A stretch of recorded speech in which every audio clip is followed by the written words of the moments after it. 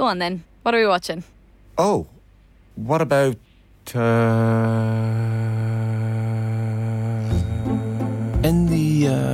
with Sky Stream, the new way to get Sky without a dish. Stream unmissable Sky exclusives like True Detective and Netflix shows like The Gentleman, all in one place. For just €25 a month for 12 months. Search Sky Stream today. New customers only. 12-month minimum term. Requires broadband. Further terms apply. Seachtain, an Indo as Gaeilge. Táim I mon iarachtaí a dhéanamh teacht ar a chorp, agus súlagam amach an seo gur féidir é a chur in uig ceart lena bhaintear féin. Scialtaí, fis, tuirmí. Tá sé dochreite nach bhéadach ara I gcóna meáin an cheist sin a eáil. Bhí an tálam a gnám go raibh áthacáir na reachtam. Íoteach sé táirn go raibh an áthacáir san I listútha agus go minic freacht gár a clig sar ducha sin éachair. Ná ní bhín ann dardarach sé sin. Vin Marav. Seachtain. Find us on all the usual podcast platforms. Allianz. Supporting all 32 counties through the Allianz Leagues. Hello and welcome to the Throw-In Independent.ie's GA podcast in association with Allianz. I'm Will Slattery. Delighted to be joined as always by Michael Verney. Michael, hello. How's it going, Will? Yeah, no, doing well. Another interesting weekend. Football only this weekend, so the big ball got the major showcase.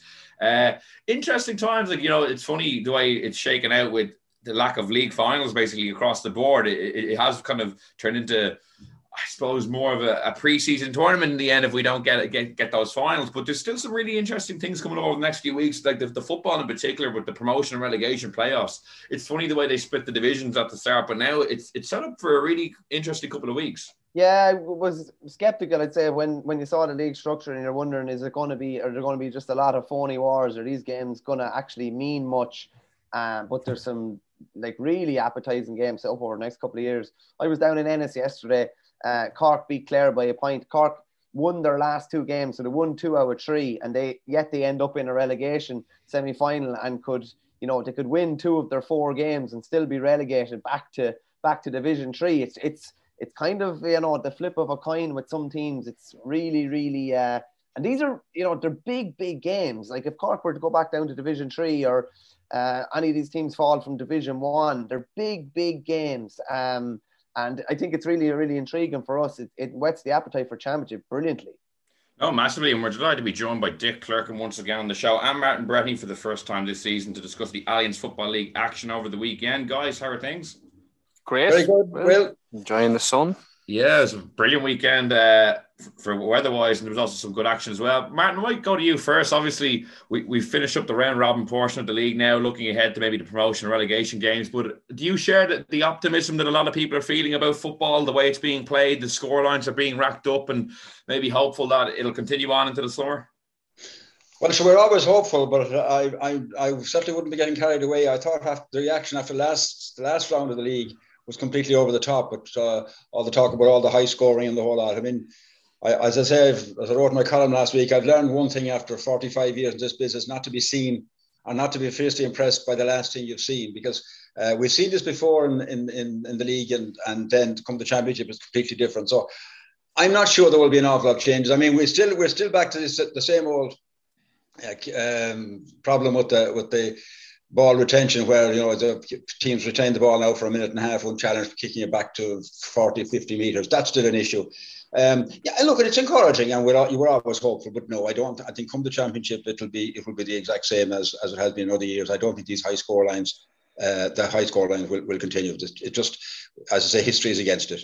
Yeah, well, Dick, that's certainly a dampener from an Ulster perspective, given what we've seen over the last few weeks and how we've been kind of talking up the football, even over the weekend. Donegal Armagh, Tyrone Monaghan maybe slightly more of a traditional kind of game, but Donegal Armagh, high scoreline, Derry putting up another big score over the weekend. So, so where are you on this? Do you agree with Martin, or are you a little more hopeful? No, I'd be a bit more optimistic. Wouldn't be hard to but I know, in fairness, I suppose you have to look at our teams actually trying to do something different. Is it obvious from a coaching and team setup point of view that they're trying, or is it just a league and it's a wee bit looser and teams aren't fit? And I think for me, just looking at our own sort of Ulster focus up here with the Ulster Championship going on, there's definite signs that those teams like Monaghan, Tyrone, Armagh, and then only rightly so pull Derry into the mix based on the performance. They're definitely trying to play a much more positive attacking point of style of football. Now, Martin's 100% right. There's still in that, there's an awful lot of lateral backwards passing. Now, there's an element I think we have to accept that we're never going to eliminate that out of the game. Like there's no going back to the future in terms of catch and kick.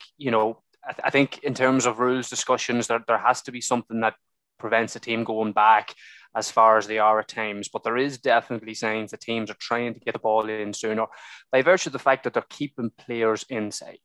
So like even just take Tyrone and Monaghan. Now, it wasn't great. It was very stop-starty, very frustrating to watch from a supporter's point of view. At God knows the interruption to Giago and then the interruptions by David Coldrick. Like Monaghan are trying to keep more forwards up front. Tyrone are trying to keep more forwards up front. Armagh are definitely, and Kieran McGean has definitely been trying to build a style of play that sort of gets the talent out of the O'Neill brothers and Stephen Campbell and these boys. So I think teams are definitely trying to do better. Will it be as positive as it has been coming championship? Possibly not, but it's certainly not going to go back to really blanket defence, slow lateral stuff outright, I don't think. Yeah, Michael, and just in terms of, as we kind of take stock after the 3 rounds, for you, are Dublin and Kerry a good bit ahead? Like, I'm very intrigued to see these semi-finals. I know there's no final or potentially no final at stake, but, to see how the Ulster counties come out of their division, Dublin playing Donegal, Kerry playing Tyrone, it'll be a nice benchmark to see, how competitive it will be across the board potentially. Yeah, Dublin are definitely ahead. I don't know if I'd put Kerry into that bracket. They're probably going to need to see more evidence from Kerry. We're probably basing that on, a second half against Dublin and obviously the 2019 All-Ireland final. But I'm going to have to probably see a bit more from Kerry, I'd say, to have them as clear-cut second favourites, shall we say. The Ulster teams, yeah, it's going to be interesting to see. They're coming up against different assignments completely now. It'd be interesting to see with the openness Kerry showed at the back, will that be exploited by we'll say an Ulster side? It'd be interesting to see the Dublin have put in a lot of new faces, a lot of new players. I'd imagine they go with a more settled outfit in the semi-final, but it's going to be a sterner test for them. I'd imagine they'd be keen to get to a final if they can as well, to get another competitive game under their belt before they go into Leinster. But the localized leagues were great for what they offered. Now it's a bit more expanded, and I think you'll just learn a bit more. I think this will be the real acid test. Like up in Tyrone, they're going to learn an awful lot more about where they are, in particular. Kerry, I'm not sure. I'm still, the jury is still out somewhat. They're going to have to produce something a bit more consistent, and I suppose leave less doors open at the back before they're real contenders. Yeah, and Martin, obviously we have a really exciting weekend in 2 weeks' time with the promotion and relegation playoffs, but then there was a discussion on League Sunday last night, and the people have been having it about how, division, I think 2 and 4, there's definitely not going to be a final. 1 and 3, potentially a final, depending on the pairings. Does it devalue things for you? Does it leave kind of a feeling of incompleteness if it goes down that route? Well, it does, but it was incomplete from the start with 3 rounds, really. I mean, it wasn't, you couldn't call it a league at all, really, more a small little blitz. But I think there is an issue here in terms of, and we were talking now about the semi-final, and they are very interesting. We're talking about the games that have happened. But then we head into the championship, 31 games we played in it. And you talk, Michael, I'm talking about Dublin and Kerry, but straight away, the advantage that they have over the teams from Connacht and Ulster, and we cannot ignore it. I mean, this is another year, it's another championship, and there's no back door, of course, which is the big issue. Now, you look at Dublin will just sail through unchallenged, virtually unchallenged in Leinster. I think Kerry, it's safe to say, will win Munster this year. They won't be caught a second time, and there's no evidence that the others are close enough to do them again this year. And then you have Connacht, where you have 3 genuine contenders, maybe 4 or 5 in Ulster. And it's just unfair. And there is no reason whatsoever, in my view, why there wasn't a backdoor. This could have been done, but you would have had to scrap the provincials and had a backdoor this year, or a knockout and a backdoor. It could have been done. It would have been a nice change in the year that's in it. Instead, we're talking about league semi-finals now. Whether there'll be interesting, we mightn't have a final, but the big one is the championship, and it's looming in the coming closer, obviously very very quickly now. But we know what's going to happen here. We know that it's unfair. It's fundamentally flawed. It's fundamentally unfair. And COVID was a chance to address that, even in the short term, and see how it would go. And I think it was a great opportunity was lost, and it devalues the championship, in my view, that you have. In Munster or in Leinster in particular, the biggest province, where we in absolute certainty we know who will win it, and that Dublin are guaranteed a place in the All-Ireland semi-final. Not they're obviously the best team by a distance, but they're also guaranteed by the way the draw is set up. So it's unfair, and I think it's a blight. We talk about rules, we talk about everything, but I think it's a blight of the championship. It's a blight on the year, and the year that was in it. It could have been changed and should have been changed to make it a bit more, to make it different, and try out something that we know will be coming anyway in the next number of years. So we may as well, this was a great year to do it. It didn't happen, but I think that's to be regretted. Yeah, take from an Ulster perspective, when you make a Martin's point there, obviously it's a bear pit up there. Like, to win an Ulster title this year for Monaghan, they'll have to, beat Armagh at least. They'll have to beat I can't remember who playing the first round, maybe, but then they, Donegal or Tyrone on the other side of the draw potentially. So it's a very treacherous path compared to, as Martin says, what Dublin might have to do. Yeah, listen, without going down a rabbit hole on future fixtures and structures, I would have to sort of disagree with Martin there that this wasn't the year to do it. Now, okay, it might have been 3 months ago when we were setting up for the leagues and everything to start, that you had a calendar that started in February and ran through. But let's just bring ourselves back here and be fair to people who are trying to make fixtures. That was by week, month by month, your year was just tightening and tightening and tightening, and you were trying to, as best as you could, put in some sort of a structure that would give as many amount of games as possible, with a lead into a championship structure that could work and be ended. And don't forget the club championship. Everyone was, when it suited them, cheerleading the right for the split season and to give the club players, a good run in at the end of the year. And the CPA were running around, everyone was clapping them on the back, going, well, this is the consequence, lads. Okay, so you got accepted. We had to have the championship wrapped up by sort of August, September to give the club players a year. So it's not fixing something in isolation. It was sort of the best of a very bad month and a very bad situation. Now, it's not ideal. Nobody's going to agree. And with the situation that you have in the last rounds of the league or the league finals or whatever, they're not going to be, it's not ideal, but it was far from an ideal situation. And then you couldn't have an open system that you had counties traveling all over the country at this time of the year when it's only in the last couple of weeks. People can do that.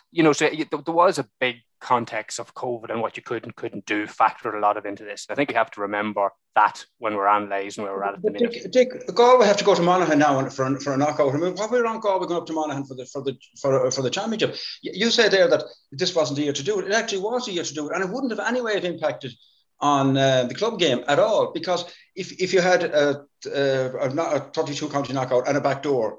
And I showed on my column a couple of weeks ago, it was run on the exact same time scale. The problem is when you have different numbers in each province. So it could have been done this year. And I'm not blaming the fixture makers, by the way, because it wasn't. They had to deal with what they were dealt with. But I mean, I think the broader, the bigger picture, the broader scale here should have been.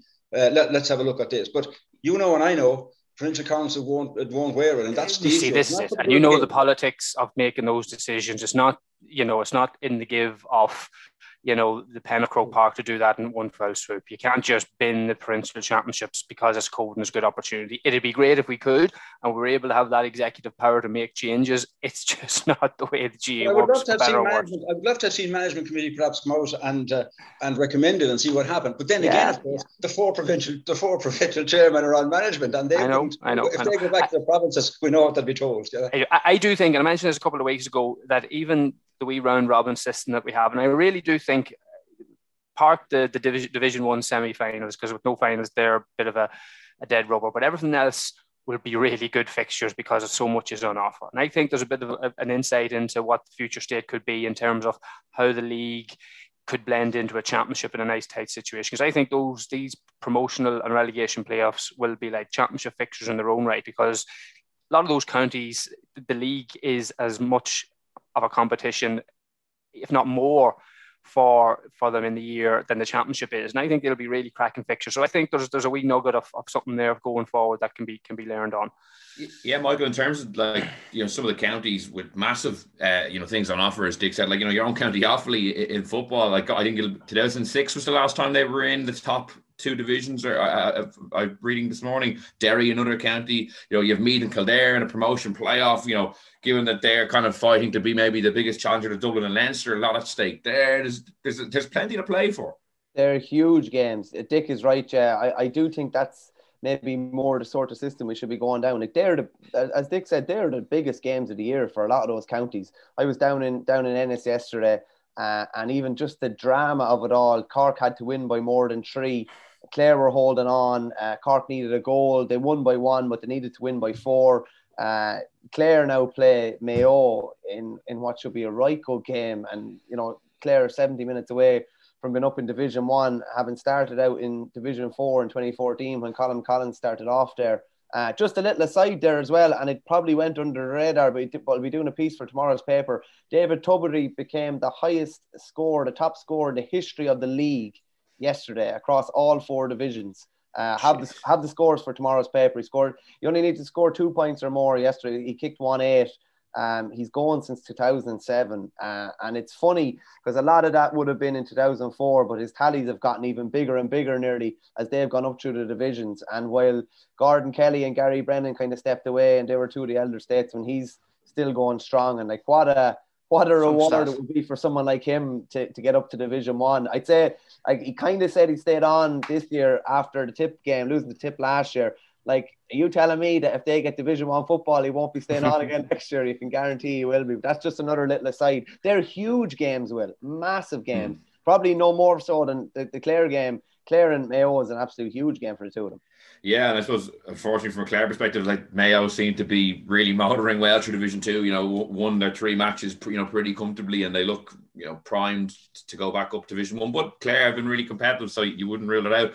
Martin, I suppose, obviously we spend a lot of time on this show talking about Dublin, Kerry, the Division 1 teams, but who are the teams maybe below that top tier that have impressed you, or anyone in particular that you've been really interested, I suppose, positively or negatively, depending on how they've gone?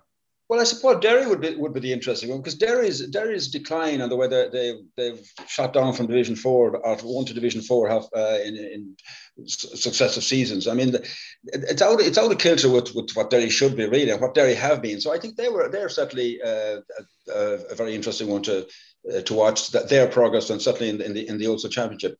I suppose it's interesting as well to see Antrim in the final. Antrim have been very close on the Division 4 final or semi-final. They've just missed out on promotion for a few seasons in the trot, so that's interesting as well. I suppose the other one, the Cork.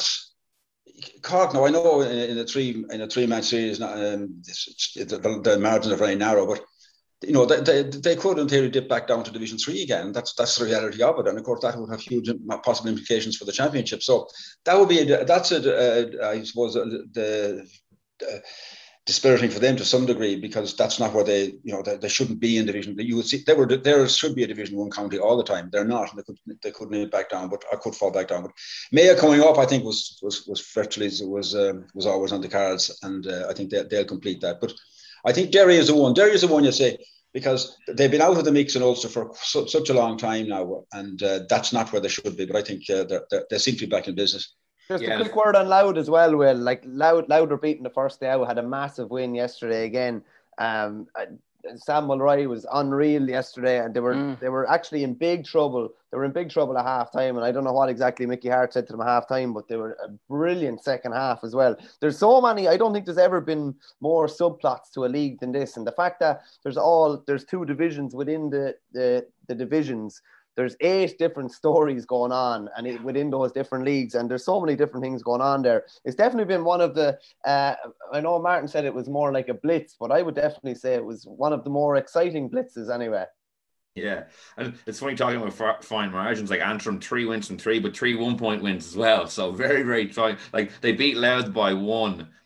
And then Louth went on to beat Leitrim by 9 and Sligo by 10, whereas Antrim have just been very, very close run games. But Derry is the interesting storyline, I suppose, for a lot of people, given that like, I don't know if it's being unfair to Rory Gallagher, but a reputation as a very defensive manager, and yet Derry in this league. I know you touched on Shane McGuigan's contributions in your column today in the Irish Independent. I think he has 220 across the 3 matches, which is huge scoring.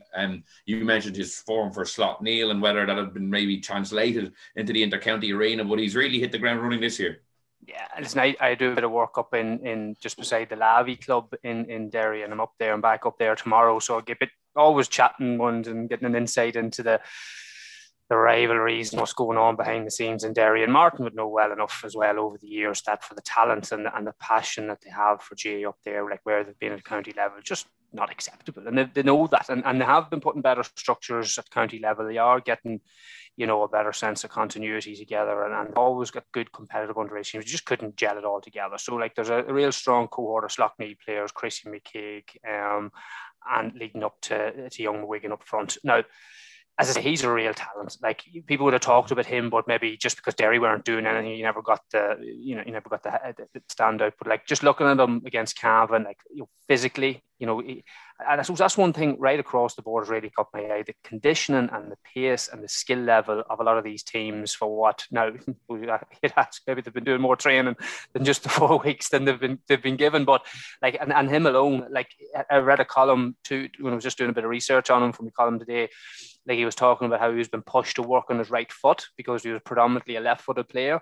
And then against Cavan, lo and behold, he kicked 2 lovely right-footed players. So a real complete footballer, really lovely player to watch. So yes, and rightly so. Now Derry be looking at a Donegal, a likely Donegal quarter-final with an opportunity to really have a cut at a big team, especially if Donegal are going into that game without Michael Murphy, who they'll have to wrap up in cotton wool. So absolutely Derry. Very impressed with Armagh as well. Well, like, in another year, I don't think they'd be in a relegation playoff. They probably would have done enough to get enough points to stay up on their own right. Again, trying to play a decent brand of football, good forwards, just a bit ropey at the back. They could do with a few standout performers out there, but from 8 onwards, they're not bad at all. Awfully, shout out to Mike's own, not before time, bit of positivity coming into the country, and it's great to see, like, an opportunity to get back up into the top half of football. So lots of good subplots, and I think a lot of it's to do with a sense of, God, with everything that's gone on over the last year and a half, let's go out and play a bit of football, a bit of positivity, because it's bad enough playing negative, bland football in front of crowds and TVs. It's actually soul destroying doing it in empty stands when there may be not much to play for. So I think it's not a coincidence that you're seeing a lot of this positivity coming right across the country. Yeah, and the weather certainly helps to play more attractive football. Michael, what about Offaly? Like, what's the kind of mood down there? I suppose John Mahon, when he was announced, I suppose people were maybe a little bit of a surprise at the appointment. He hadn't coached the inter-county team for quite a while, but he's had them pretty competitive, even in the 2 seasons where they didn't get out of Division 3. They'd often find ways to lose games very narrowly. Like, I remember there was an own goal in injury time in one game, and there was another one a few they lost leads in, but on the cusp of promotion, which would be a huge achievement. Yeah, no, they've been, the one thing is, since he came in, they've just been really competitive. They've lost a couple of games, particularly last year, lost a couple of league games that they definitely shouldn't have had. But they've just been really competitive and really, really solid. I remember being in O'Moore Park when they played Laois in a qualifier, and they were there or thereabouts with 15 or 20 minutes to go, and they were just a bit raw, particularly around the middle of the park. A lot of guys are after filling out a lot in the last couple of years. You've kind of like new leaders in this team. Owen Carroll midfield, absolutely brilliant footballer. Like Rory McNamee, Bernard Allen's after stepping up a bit more too. And obviously they have Niall McNamee coming off the bench now with all his experience and been able to kick a couple of points as well. I think he's made 100 competitive appearances for Offaly. I think I saw the other day. I actually saw a shaven head Niall McNamee from 2003. I was actually at the game against Laois. He made his debut while still a leaving cert. I think he was only 16. I think he played minor the week before, and he's still going strong with all the problems he's had, and he had a lot of problems with concussion last year as well. So he just seems to have gotten everybody to a really, really good level, and it's kind of fine margins when you're around at Division 3. A couple of points the wrong way and you're down towards Division 4. A couple of points the right way and you're up towards Division 2. And we definitely see Fermanagh as a winnable game for us. So hope springs eternal. As I said a couple of weeks ago, and in the one weekend, we had the hurling team, the football team, Camogie ladies football winning, and Shane Lowry coming 5th in the USPGA. And things are springing on. Things are springing on as well. It's going well. Yeah, of course we're jumping around from team to team, but with so many storylines, it's kind of inevitable to do that. Martin, I was interested to get your opinion on Galway and where they're at. Obviously, when Pádraig Joyce first came in before the lockdown, they were probably getting more positive publicity than any other team. Didn't go well after lockdown. You know, they took that big beating by Mayo and lost to them again in the championship. And now it's been a mixed league campaign, beating Roscommon, competitive against Dublin but not winning, and obviously that bad result against Kerry. You know, where are they at for you? And I know Damien Comer's got another injury now. I think a thumb issue, which isn't ideal. It's yeah, kind of, yeah. Well, you'd have to say that they're second in Connacht, and they're not All Ireland. It's not, you know, they're not at the very top end of the All Ireland market. Simple as that. I think the Kerry game, I suppose you'd have to just call it an aberration, really. I mean, I suppose what was disappointing there was that they didn't show a whole lot of heart, which was very disappointing. But beat Roscommon much better against Dublin yesterday. They did quite well, but they still have. You still feel that defensively that they're not really good enough to be in the top. You know, for All Ireland at All Ireland level, it's hard to. Having said that, if it's they're on the same side as Roscommon, and then Galway Mayo, like last year, they only lost to Mayo by a point in the Connacht final. So those games, Galway Mayo, Roscommon, and those three, they're very much laws unto themselves. So you don't know, but certainly this time last year, before the lockdown, they were flying. Haven't recaptured it. Mediocre enough this year to some, and Damien Comer injured again. That's a setback for them, and they have quite a few other injuries as well. So Pádraig has work to do, and there's no doubt about that. And whether he has the material to work with, I think that is the issue. Really, there was a view there a few years ago that there were a lot of great young talent in the county. I'm not so sure it's there. I mean, Mayo's transition, for want of a better word, has been much smoother and much quicker, and people thought. There were people even in Mayo saying that wasn't going to happen when that team sort of broke up, but it has happened. Galway haven't kicked on, and I think there'd be some degree of concern over whether they will be able to do that this year. Yeah, and I think the injuries to Damien Comer can't really be underestimated. His last full season was 2018 when Galway were quite competitive, got to the All-Ireland semi-final, and he's just hasn't been fit. A succession of unfortunate injuries. I think it was playing a soccer match on Stephen's Day. He badly injured his ankle, I think, and ended up missing basically a full year. So you have to get, I suppose, a bit of injury luck too. Dick, your own County Monaghan as well. 2 draws to finish out their campaign into a relegation playoff against Galway as well. Like, what's your assessment? You seemed, I suppose, pretty positive in reading your column today.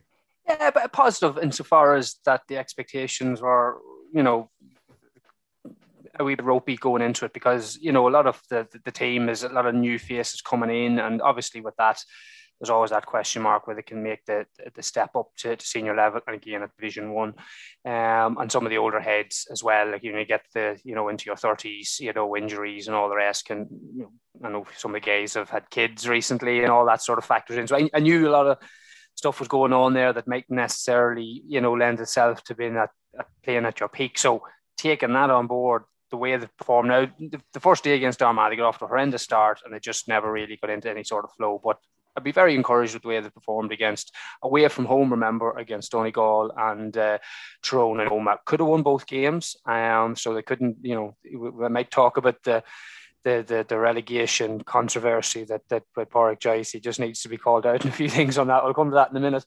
But, you know, so I think they had a really tough assignment, you know, three games away from home to compete well, and definitely giving the young lads plenty of game time was really encouraging. So, like, going to a quarterfinal against Fermanagh, if they win, I'm not too worried what way, to be honest with you. If they stay up in Division 1, it'll be great. But listen, a lot of those young lads will need a bit of breathing space to develop over the next few years. And like Mayo have shown this year, dropping down to Division 2, possibly for a year to do that, is not necessarily an awful thing.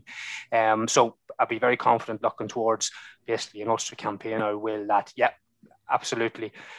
There's nothing to fear from anything, be it Donegal, Tyrone, but yet the overall competitiveness of Ulster is growing because you've Armagh, you've Derry, Cavan, heavy wears the crown, as they say, are up facing an uphill battle. But yeah, so be very encouraged, to be honest with you, what I've seen so far. And Pádraig Joyce. Well, I think right, a couple of things. He's wrong when he says that Monaghan have been rewarded, right? That's just factually incorrect. He needs to be called out on that. Monaghan lost the only home game. Monaghan only had one home game in their three match series, and that was against Armagh. Okay, the other two were away fixed games. So Monaghan going into it had 2 away games and 1 home game, and they lost that only home game to Armagh. Okay, so even if they had not had a ban put on them for their COVID breached, the scenario that we're facing now still would have been the same, because Monaghan had 2 away games versus Galway's. Now, you can make the argument that that's an unfair way to decide, and I would agree on that, but not on the basis of Monaghan being rewarded for their COVID breach. That's just factually not wrong, right? And he shouldn't be allowed to get away with that. That's not fair and that's not right. So play the. He's trying to play the man, not the ball here.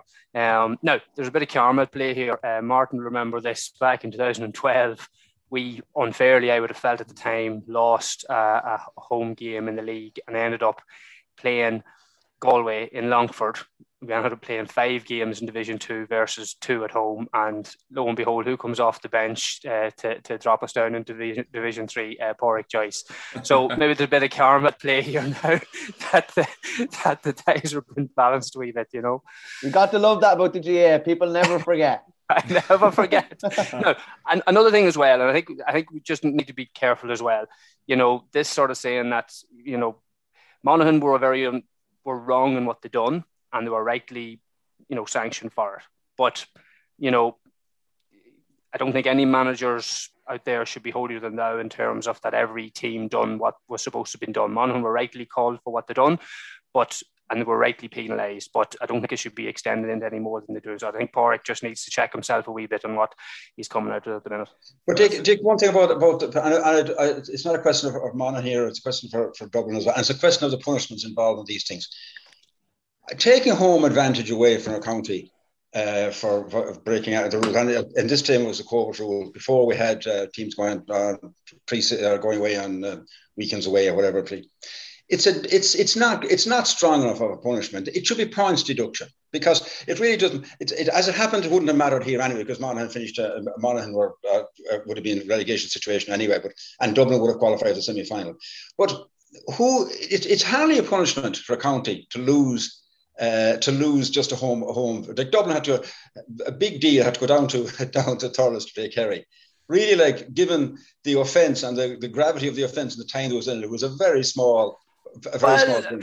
Listen, Dublin could play out in the front lawn here and it wouldn't matter. But in Monaghan's context, are you trying to tell me, Martin, that losing that game, like Monaghan narrowly lost against Armagh, and that should have been at home? We know the advantage at home. So I would argue that sanction Monaghan was very penal at Monaghan for the way the thing fell, because they took a game that was at home that they would have felt that they should have been able to win, and it cost them on the day. So I think in Monaghan's case, whatever but anybody else, it definitely was a very penal issue. Managers as well. The managers are missing from the side. And the managers as well. Now that's sort of material to a point, but definitely losing the fixture in Monaghan's case was very hard felt up here, Martin. The fact that they already had 2 away.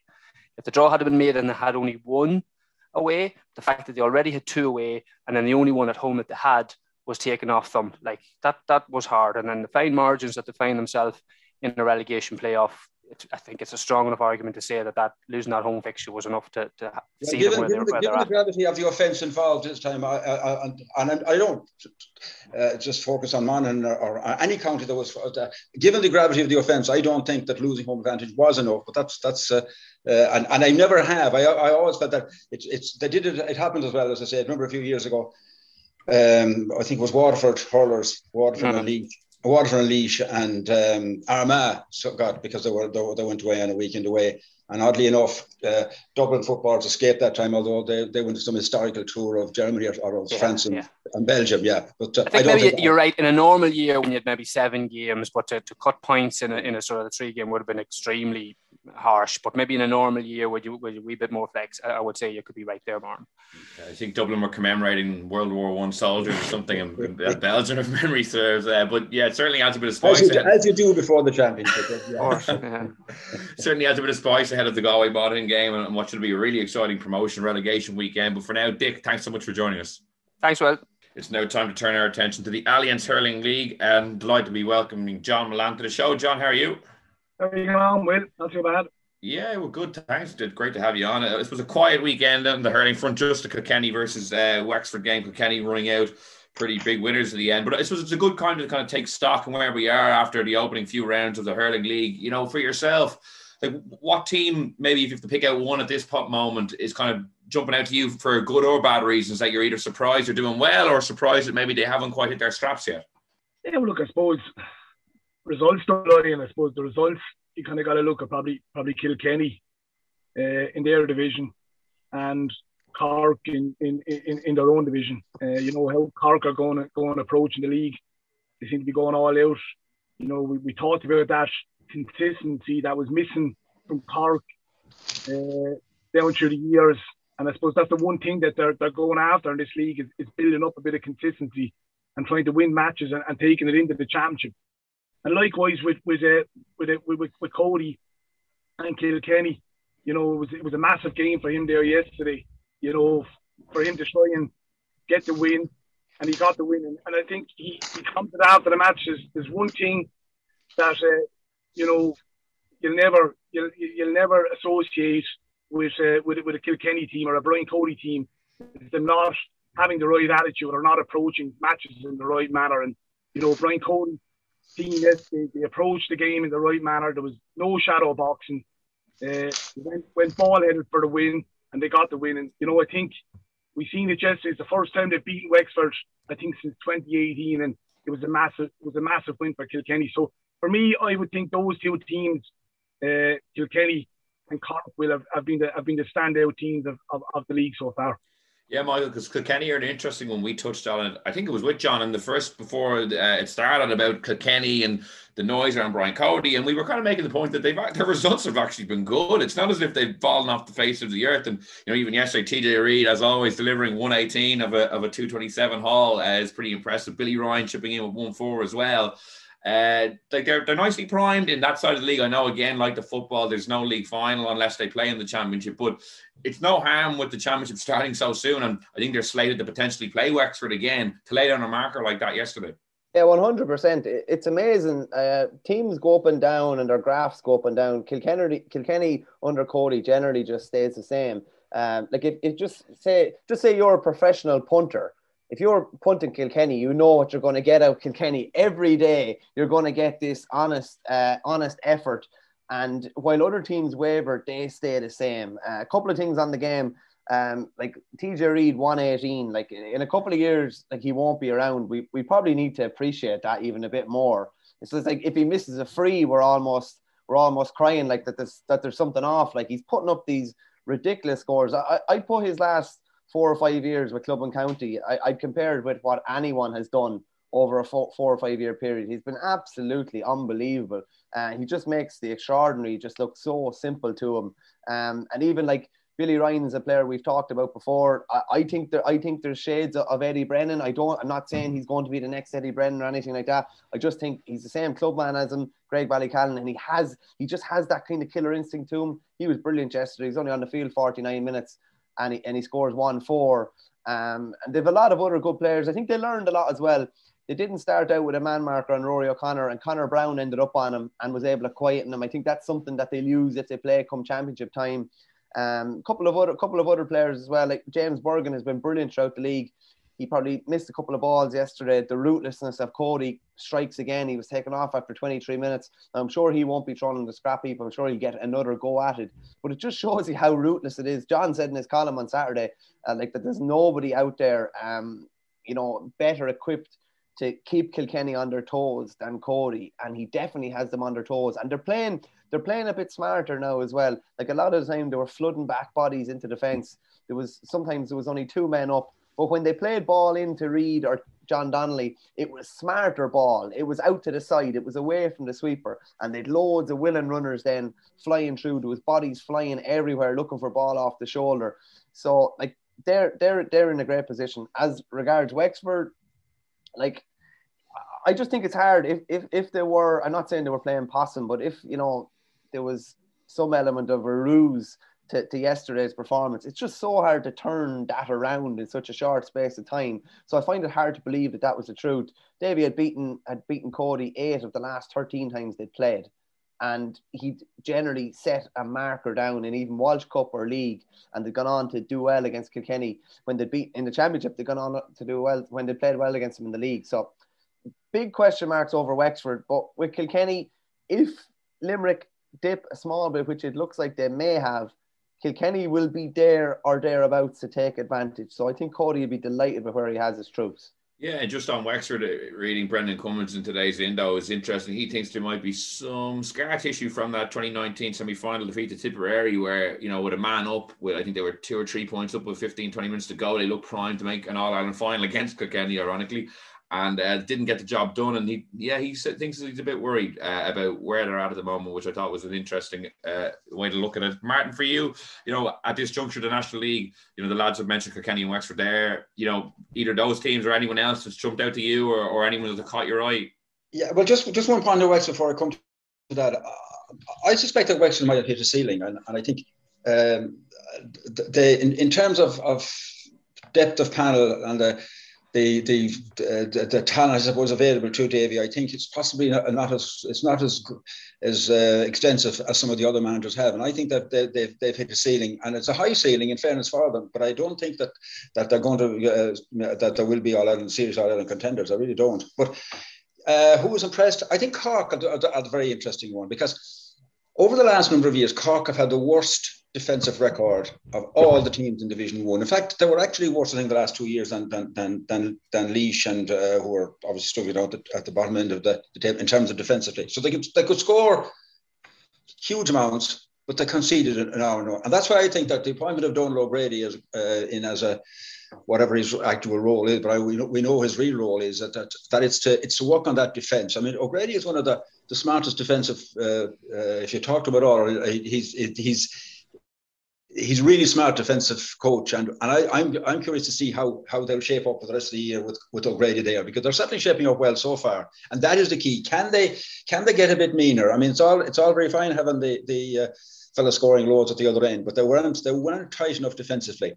That's going to be the key to how much progress they can make. Bear in mind, they haven't won the league since 1998, which is absolutely beyond belief for Cork. So I'm looking to see how that, if defensively, if they tie up, because they have the forwards, they have scorers, they have plenty talent, natural talent, much more so now, I would say, than Wexford. So I think that they're real genuine contenders if they can tighten up their defence. O'Grady is working on that. And that to me is one of the fascinating things to keep an eye out for the rest of the league, and far more importantly into the Championship.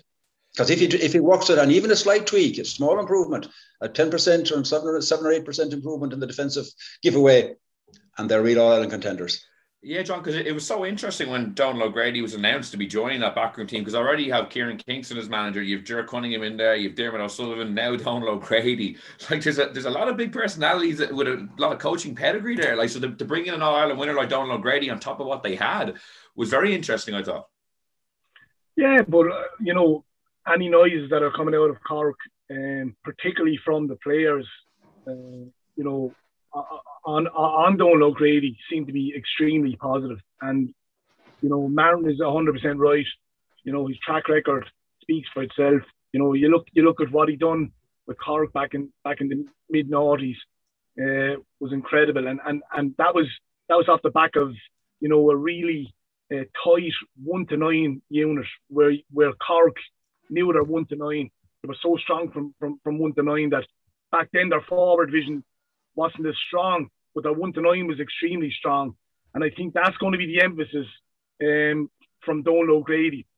He's getting a solid 1-9. And they're starting to find out, they seem to be settling on Mark Coleman playing in that deep line, number 6. They seem to be getting 2 runners then into midfield, and 2 tight cornerbacks. I'd say have Colin Spillane in one corner, and then the other corner is probably going to be up for grabs. So I think, it's getting that settlement from 1-9 over the course of the next probably 2 to 3 weeks. We're going to find out an awful lot more about Cork. And I think if they, as Martin said, if they can get that settlement in 1-9, they have the firepower up front to take on anybody. But I think that's going to be the emphasis Donal O'Grady is going to tackle in the next couple of weeks, is getting a solid 1-9 foundation at the back.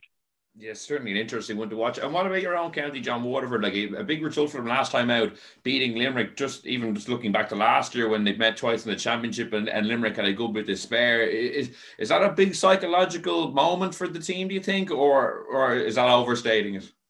Yeah, I was talking to one or two of the Waterford players, and it's a game that they had penciled in, but that were going to target, and that was evident last Sunday watching it, that they set a target. Limerick seemed to be the target for every team, and it was no different against Galway up in Salt Hill, and likewise down in Welsh Park. I think it was a game Waterford had to win, 20-25 minutes, to go. The elements of a strong breeze behind them, and the numerical advantage as well.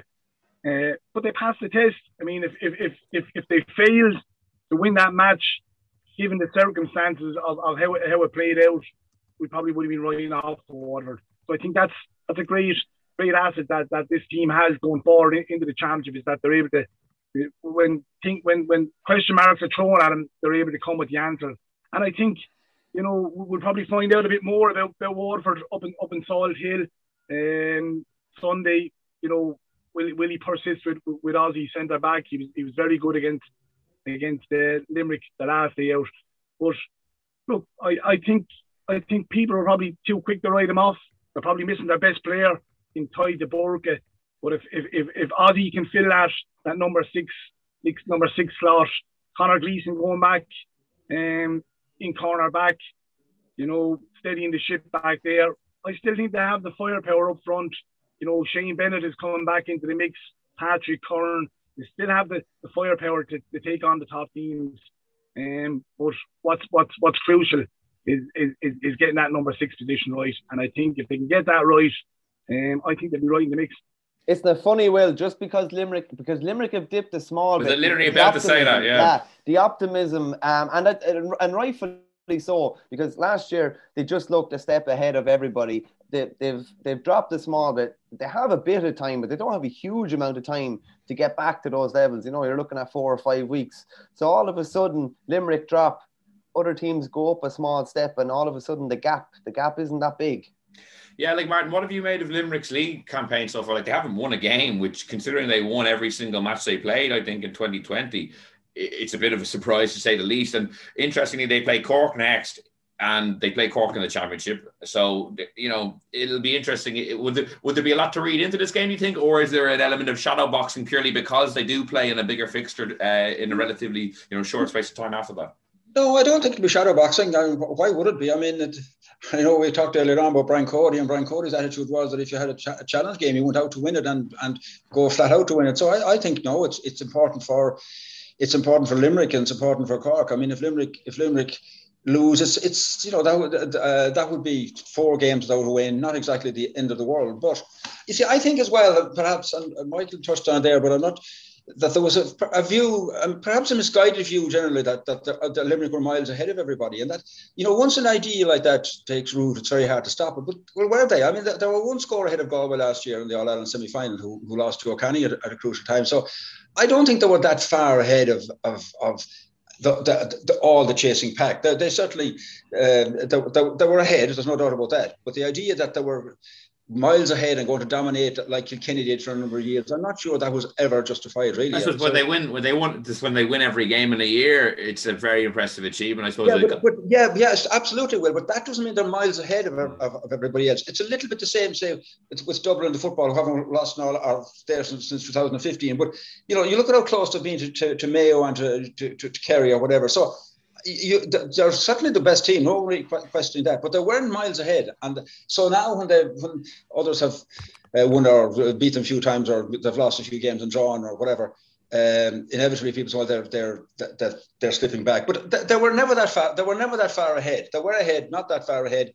And we shall see now what they're made of. But I mean, others, they were never at a stage where others didn't believe they could beat them on any given day. Most of the top contenders anyway.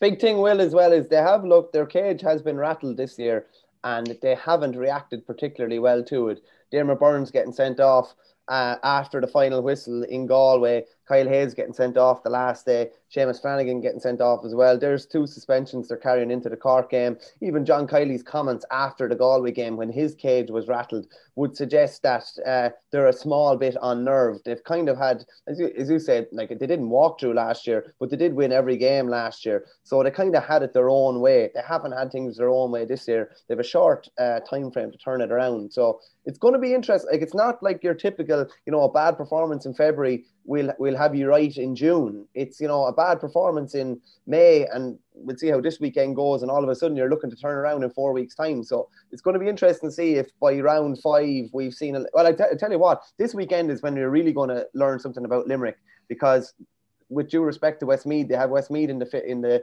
last round, so we can't read too much into that. So it's going to be interesting to see this weekend. And as I said, they're going to be down Hayes and they're going to be down Flanagan. So they're already without, 2 of their most influential players. But in their defence, I mean, the last 3 occasions they've gone out and played against the opposition they're coming up against, they've had relatively 8, 9, 10 of their All-Ireland winners. They've never had close to 12, 13, 14 of the potential 15. And I think, when they do have all their big hitters on the field, there's no question, they are the team to beat, and I think they are the team that everyone is going to have to beat come the championship. And I don't think Kiley will be overly worried, even if they lose the Cork the weekend and they lose another game. If it's 3 games in a row, I think Kiley will the trust will be there, and I think Kiley will trust his team, will trust his management team that they'll be ready for Cork come the championship. No, it's also set up so interestingly this weekend, because there's so much we can learn from it. Even if we overstate it in a way, but it'll definitely create a lot of noise if Limerick were to lose, even if ultimately they'll be in a good stead for the championship. John, I would be interested to get your opinion on just the kind of the start, how the games have developed generally. There was a lot of commentary about the amount of frees being given, and that hurling was not in a good place compared to what it was a couple of years ago because of maybe tinkering with rules. John Carley spoke very strongly about it. Jackie Tyrrell on League Sunday spoke very strongly about it, how they were both worried about the direction of the game. John Carley went as far as saying when crowds come back, there wouldn't be many people paying in to watch it if this is how the game is going to be played and refereed. Yeah, but I think over the course of the couple of years that we've even been on this podcast, that we're always questioning referees' decisions when at the start of a league, and generally they kind of settle down. Now look, I think yesterday you had TJ Reid scored 118. There's no way he's going to score 118 come championship, and we actually seen it the previous week where referees were starting to adjust to the rules. And I think come the championship, I think things will settle down. I think, what's the scoring ratio of frees generally will be maybe between 8 to 10. That's what you become accustomed to having in a game. And I think it will settle down. And I think I just think we have to stall the ball. In regards to the game, I think the game is evolving. What's very interesting is that the 3 traditional counties now of Cork, Tipperary, and Kilkenny, they're all adapting to how the game is being played. You look at Cody, and the biggest admiration I have for Cody is that he's always freshening up his backroom team. Look at his backroom team now. He's Martin Comfort, former player in there now, Conor Phelan, really young guys that know the game, and I think that's a testament to Cody. It's a testament to Liam Sheedy, and it's a testament to Kingston, who are freshening up their backroom teams constantly, getting the right guys in, who can adjust their teams to playing the way the modern game is being played. And I think, look, ultimately, I think we just got to roll with it. The game changes. It's the way the game is being played right now. But I think the winner of this year's All-Ireland will most certainly, be going short, long, will be mixing it up. And I think you're talking the likes of the Galways, the Limericks, the Tips, they can all do that. It will remain to be seen whether Cork can adjust to it, possibly Waterford. And look, you can never rule Kilkenny out either, Yeah, well, a lot of interesting things to look forward to over the next couple of weeks. For now, John, Michael, Martin, thanks so much for joining me. And that's all we have time for this week on the Throw On Podcast in association with Allianz. We'll be back next week with another show. In the meantime, you can subscribe to us on Apple Podcasts, SoundCloud, or listen on independent.ie. So until next time, thanks for listening and goodbye. Allianz, supporting all 32 counties through the Allianz Leagues.